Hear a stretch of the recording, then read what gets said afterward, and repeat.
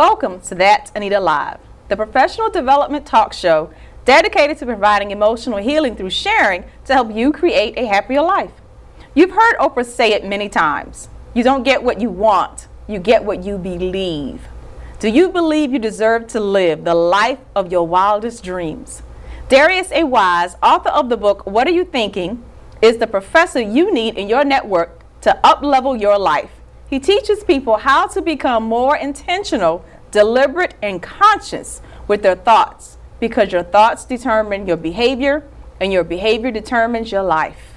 Welcome Darius A. Wise, the mastermind, to the show. Thank you. Thank you for having me, Anita. I'm glad to be here. Thank you for coming out. Tell me, Darius, when I ask people about success or why they're not going after their dreams, the first thing they do is say, well, I was born into the wrong family, or I made this one mistake when I was younger, I had a baby earlier, or I didn't get a college degree. Why is that we get stuck in blaming other things or other people? Well, that is a common action, actually, for us to blame others. Usually what it comes down to when you break it all down is that they don't believe in themselves. Okay. And when you don't believe that you have what it takes to reach that level of success that you say that you want, it commonly looks like blame. You start to say it's because of this, it's because of that, because the real issue is not outside of yourself, it's actually inside of yourself. And that takes courage to actually dig to find what that reason is. So most people will gladly go outside of themselves and say it's because of this, it's because of that, and play the blame game and have pity parties when they, instead of saying, let me dig and see what it is that I can do to help me even get to that level or do the things that I say that I want to do and accomplish. Why is it so hard to dig in? It's painful. The truth hurts sometimes.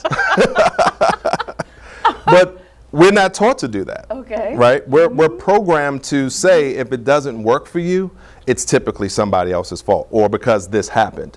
So when you grow up in a situation, it doesn't matter your environment, but when you grow up in your situation and what you see and what you become familiar with is people saying, this happened, so that's why I'm here. And that happened, and that's why I'm here. You automatically, instinctively start to say, okay, if something happens with me that I don't really like, it has to be because of something else. So we're programmed that way. TV programs us that way. The internet programs us that way. How do we unprogram? That takes becoming conscious. That takes you now starting to really take a look inside and understanding how our mind actually works. Okay, so we got to become more self-aware. Yes. And you have to understand that a lot of what we do, the majority of what we do, 95 to 98% of what we do every single day is unconscious. Really? Yes. So there's so many things we do unconsciously. Let me show you. Most of the time when you're driving somewhere that you've been multiple times, you don't think about where you're turning. Okay. You just drive and you go. Have you ever been in a situation where you're driving somewhere and you say, how did I even get here? It's unconscious. You weren't asleep, right? You're just unconscious. I missed like 30 minutes of this ride. Right, exactly. Unconsciously drive, unconsciously doing those things. We've done it so many times, so now we can mentally be someplace else. Yes. Because the movements that we're making, we don't need to be present of mind to make those decisions. Exactly. I call it being on autopilot. And most people live their life on autopilot. That's dangerous. It's very dangerous. It's very dangerous. But because we're not aware of the fact that we're living that way, when we're not achieving the things that we want, because we're not consciously doing and going after those things, it's easy to say it was because of this, it was because of that. So it's easier to blame when we're not conscious that we are the ones that are in control. Living life on autopilot, if that's a very unhappy place, why do people make it their comfort zone? The comfort zone for me, first, let's just talk about that for a second. Comfort zone is an oxymoron. Okay. Because you're not comfortable in that place. Okay. So I don't even know why they call it a comfort zone. Most people who are in that situation where things are not going the way they want, they're not comfortable. But again, we've been taught that our regular, normal, everyday activities, the things that we do, what we're used to, we're comfortable there. And so it's not really that you're in your comfort zone, it's that you're in a place that you're very familiar with. So we are in a space where we're familiar with where we are because it's happened multiple times in our life. Okay. Now, what is it that it takes for you to say, this is not where I want to be in my life? Okay. Typically, it's some drastic life event. It's you becoming aware. It's something that happens major that makes you take a look inside. Most people are not just, if they're in that space, their comfort zone, right? They're in that space. Most people are not going to look outside of how can I get out of here, out of this position, and get to that next level. What are some of the events in life that can be that wake-up call that somebody needs to change? You can lose your job. You can have the death of a loved one. Okay. You can be in a car accident. It can be anything. It can be a number of things. For me, what initially made me change my direction was I graduated from college. Okay.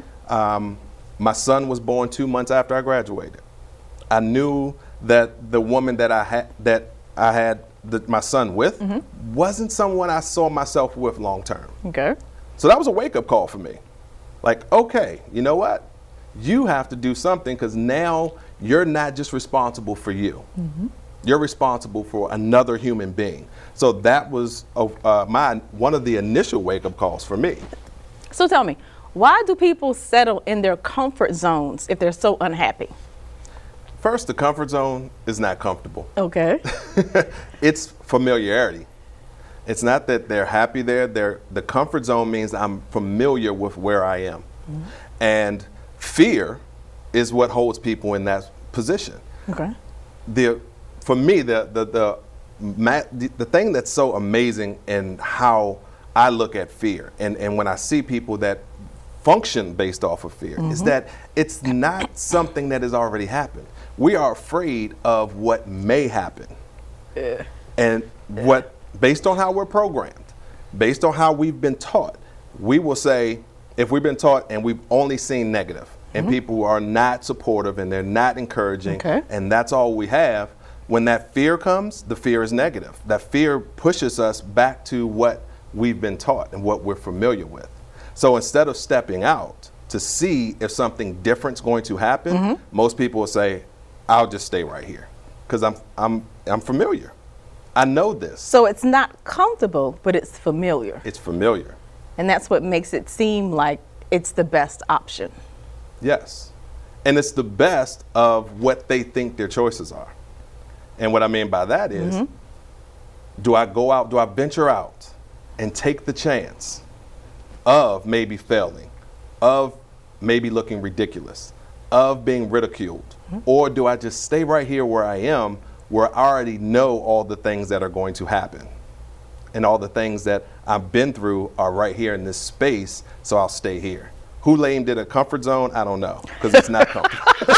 I see you are not settled with that. No. That you are not going to accept. It's not comfortable. So why name it? Right. So, you know why? This is what I think. I think that they called it the comfort zone because that will make people feel good about where they are. The mind master. Yes. Okay. Why is it so hard for people to develop positive self-talk about themselves? Because they don't believe it. They don't believe if they say, I am great, I am phenomenal, they don't unconsciously believe it. So if I am saying something and unconsciously I believe something different, I'm always going to have this internal conflict. So I'm saying, consciously saying, I am going to write a book. But unconsciously, I don't believe that I can write a book. What will happen is that unconscious part of our mind is going to prove that we can't write a book simply because that's what it knows and we haven't worked enough or said it enough to actually now change the thought process of our unconscious mind. So that's where the procrastination comes in. Yes. And we'll just procrastinate and make excuses instead of writing the book. Instead of writing the book. I did it for 20 years. Right? But that's what we do.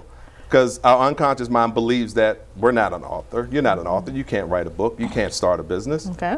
And we may have that 1 or 2 times we say, you know what? I want to write a book. But I'm not saying convincingly, and I'm not saying it enough to actually now reprogram my unconscious mind. So now I say it once. My unconscious mind has been programmed this way for years. Okay. Me saying I want to write a book once is not going to put me in a position where now I believe I can write a book. So how exactly does one capture that so that they can change it? It's what you start to tell yourself and what you consistently over time tell yourself. And finding a space, even if it's someone else, that can actually help pour into you as well. So let's say for 20, maybe even 30 years, I heard all those negative things. Yes. You're never going to be anything in life. You're not smart enough. You don't look the part. You're not pretty enough. You're not tall enough. Your skin tone is too dark. You're too overweight. 20 years, 30 years. What is a pattern or a paradigm? What is something that people can use on a daily basis to start to change that negative self-talk? There are a couple things that you can do, but here's what I think is the most important thing that anyone can do. And what we have to understand is that we have to tell ourselves that we are what we want to be. The most important conversation you're ever going to have is the one you have with yourself. So you've heard of affirmations. Most people have heard of affirmations. Yes. And they say, you know, you need to say these positive things to yourself. On a daily basis. On a daily basis. It's the consistency. Because what you have to do is you have to get rid of and change the 20, 30 years of programming. So I liken it to if you have a gallon of water. Okay. And you take one drop of nasty, dirty, putrid water and just take one drop and drop it into that gallon of water. What do you now have? You have a gallon of dirty water. Now, to get back to having clean water, you have to do one of two things. You either have to pour that out, rinse out whatever you have it in, and pour fresh water in it. Or you have to take water and pour it in it until it overflows long enough to now get all of the dirty water out, and now you can fill it back up with the clean water. See, our mind, we can't just dump it. You can't just take it off your shoulders, take your head off your shoulder, and just dump it somewhere. Oh, how we wish. Right. So what I have to do is I have to overflow and overload my brain and my mind with positive things. And here's how you start that. The two most important words that you can utter out of your mouth is, I am. I knew that because I read the book. It's I am. Whatever follows I am, you are. So taking all of those negative statements that have been said over that 20-year period, writing the opposite statement, and then continuing to say those to yourselves as affirmations on a daily basis. On a daily basis. Over and over and over Consistently. again. Now, the other thing I'll add is that you need a disclaimer. And I talk about this in the book too. You need a disclaimer. You need something that you are telling your brain, your mind, that is not yours. So our brain doesn't know the difference between when you say something or if I say something to myself. It just hears what was said. And my disclaimer is, and what I talk about in the book is, that's not mine. So when someone says something to me that does not move me forward in the direction that I want to go, that is not affirming of what I believe and what I want for myself, I will say that's not mine. Now, I won't say it out loud. Okay, kind of like talk to the hand. Yes, but I should say it to myself. Right. It's not as rude up front. Right. Okay. So I'm not walking around all day just telling people that's not mine. Okay. Right? So I just say it to myself. That's not mine.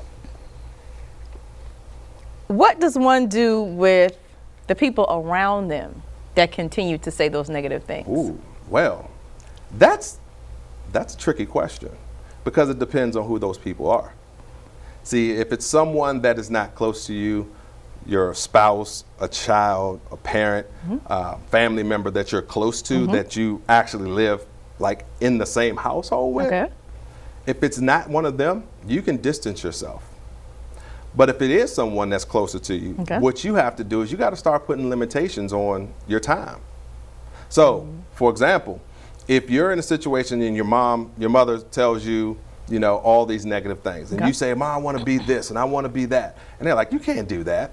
That's not, who told you can do that? Right. What you have to do is limit that conversation. You have to limit the airtime that you give them, because once it goes in your head, if you start to believe it, you don't have a disclaimer, you're not coming back with something that's affirmative of what you want, then that's going to start to sink in. So we have to figure out, you have to figure out based on the relationship, how can I shorten the time span that I give them?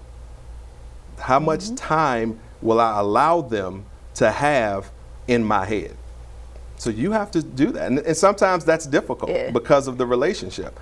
But if you want to get out of that situation, you have to figure out, how can I shorten the time? So, if it was my mother, and it's not my mother, but if it was my mother and she calls me, she has 2 minutes, if that's all I get. And I'll talk to you later. Right? So you have to figure out how that works for you. Now, that's people around you in your physical, right? You mentioned TV earlier. Yes. What does binge watching reality TV do to people? Okay, here's another thing with me and the words that we use, like comfort zone and reality TV. Okay. Is it reality? Whose reality is that? That's the first thing. We got to understand that that's not reality, right? So if you go into it understanding that it's just entertainment, and I just need some downtime for a little bit, I'm just going, because sometimes we need that. Okay. And I'm going into it knowing that it's just entertainment, then you'll have a different outcome from it. But if you're looking at it thinking that that is real, and you start to try to plan how your life can look like that, that's going to be dangerous. Because a lot of teachers are saying that the students in their classrooms are imitating the behavior that they see on the reality shows. The fighting, the cursing, the aggressive behavior towards each other. You have a parent. Yes. You got a house full of kids. Yes. How does a parent handle that? Because reality TV shows are now on every channel. They are. And it's not even just reality TV shows. It's TV shows, period. It's the games, it's everything. One way that we are programmed is by what we watch. Okay. Another way is what we hear. What we say to ourselves is the biggest way we're programmed. And who are you actually listening to? Who's in your circle? So when you're watching television or you're watching these shows on the internet and things of that nature, you got to understand that that's part of your programming. I call it, the things that we put in our head come through what I call our input peripherals, basically our senses. Our sight, smell, taste, touch, hear, those are all input peripherals. Those are things that allow us to take what's outside of our body and give us something to program what's inside. Okay. So whatever it is, be it reality TV, be it the internet, be it social media, we have to be very careful, because I learned from a mentor of mine a long time ago, garbage in, garbage stays. Yeah. It's not garbage in, garbage out. Garbage in, garbage stays. So if you put it in, it's going to stay in there. And eventually, you'll start to believe that that is reality. Now, Darius, in reading your book, you're a real deep brother. Thank you. A lot of these statements in here can be unpacked and unpacked and unpacked again. Yes. So we'll be right back, and we're going to play Darius Says. I need you to break some of this down for me. All right, let's do it. What if I told you that you could stop the negative tape from playing inside your head? What if, with 7 simple steps, you could leave the pain of the past behind and live every day as your true, authentic self? It is possible, and you can do it. The ebook, 7 Simple Steps to Beat Emotional Baggage, How to Become Whole, Healed, Healthy, and Happy, shares how to resolve emotional baggage and feel free to live true to your own personality, spirit, and character. Transform negative thinking into positive thinking and become equipped to boldly face your past and resolve emotional pain.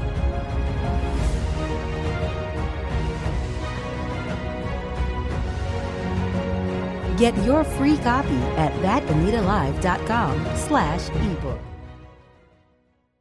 And we're back with Darius A. Wise, the mastermind. Yes. Teaching people how to master their mind to better their lives. Yes, ma'am. One question before we go into Darius Says. Okay.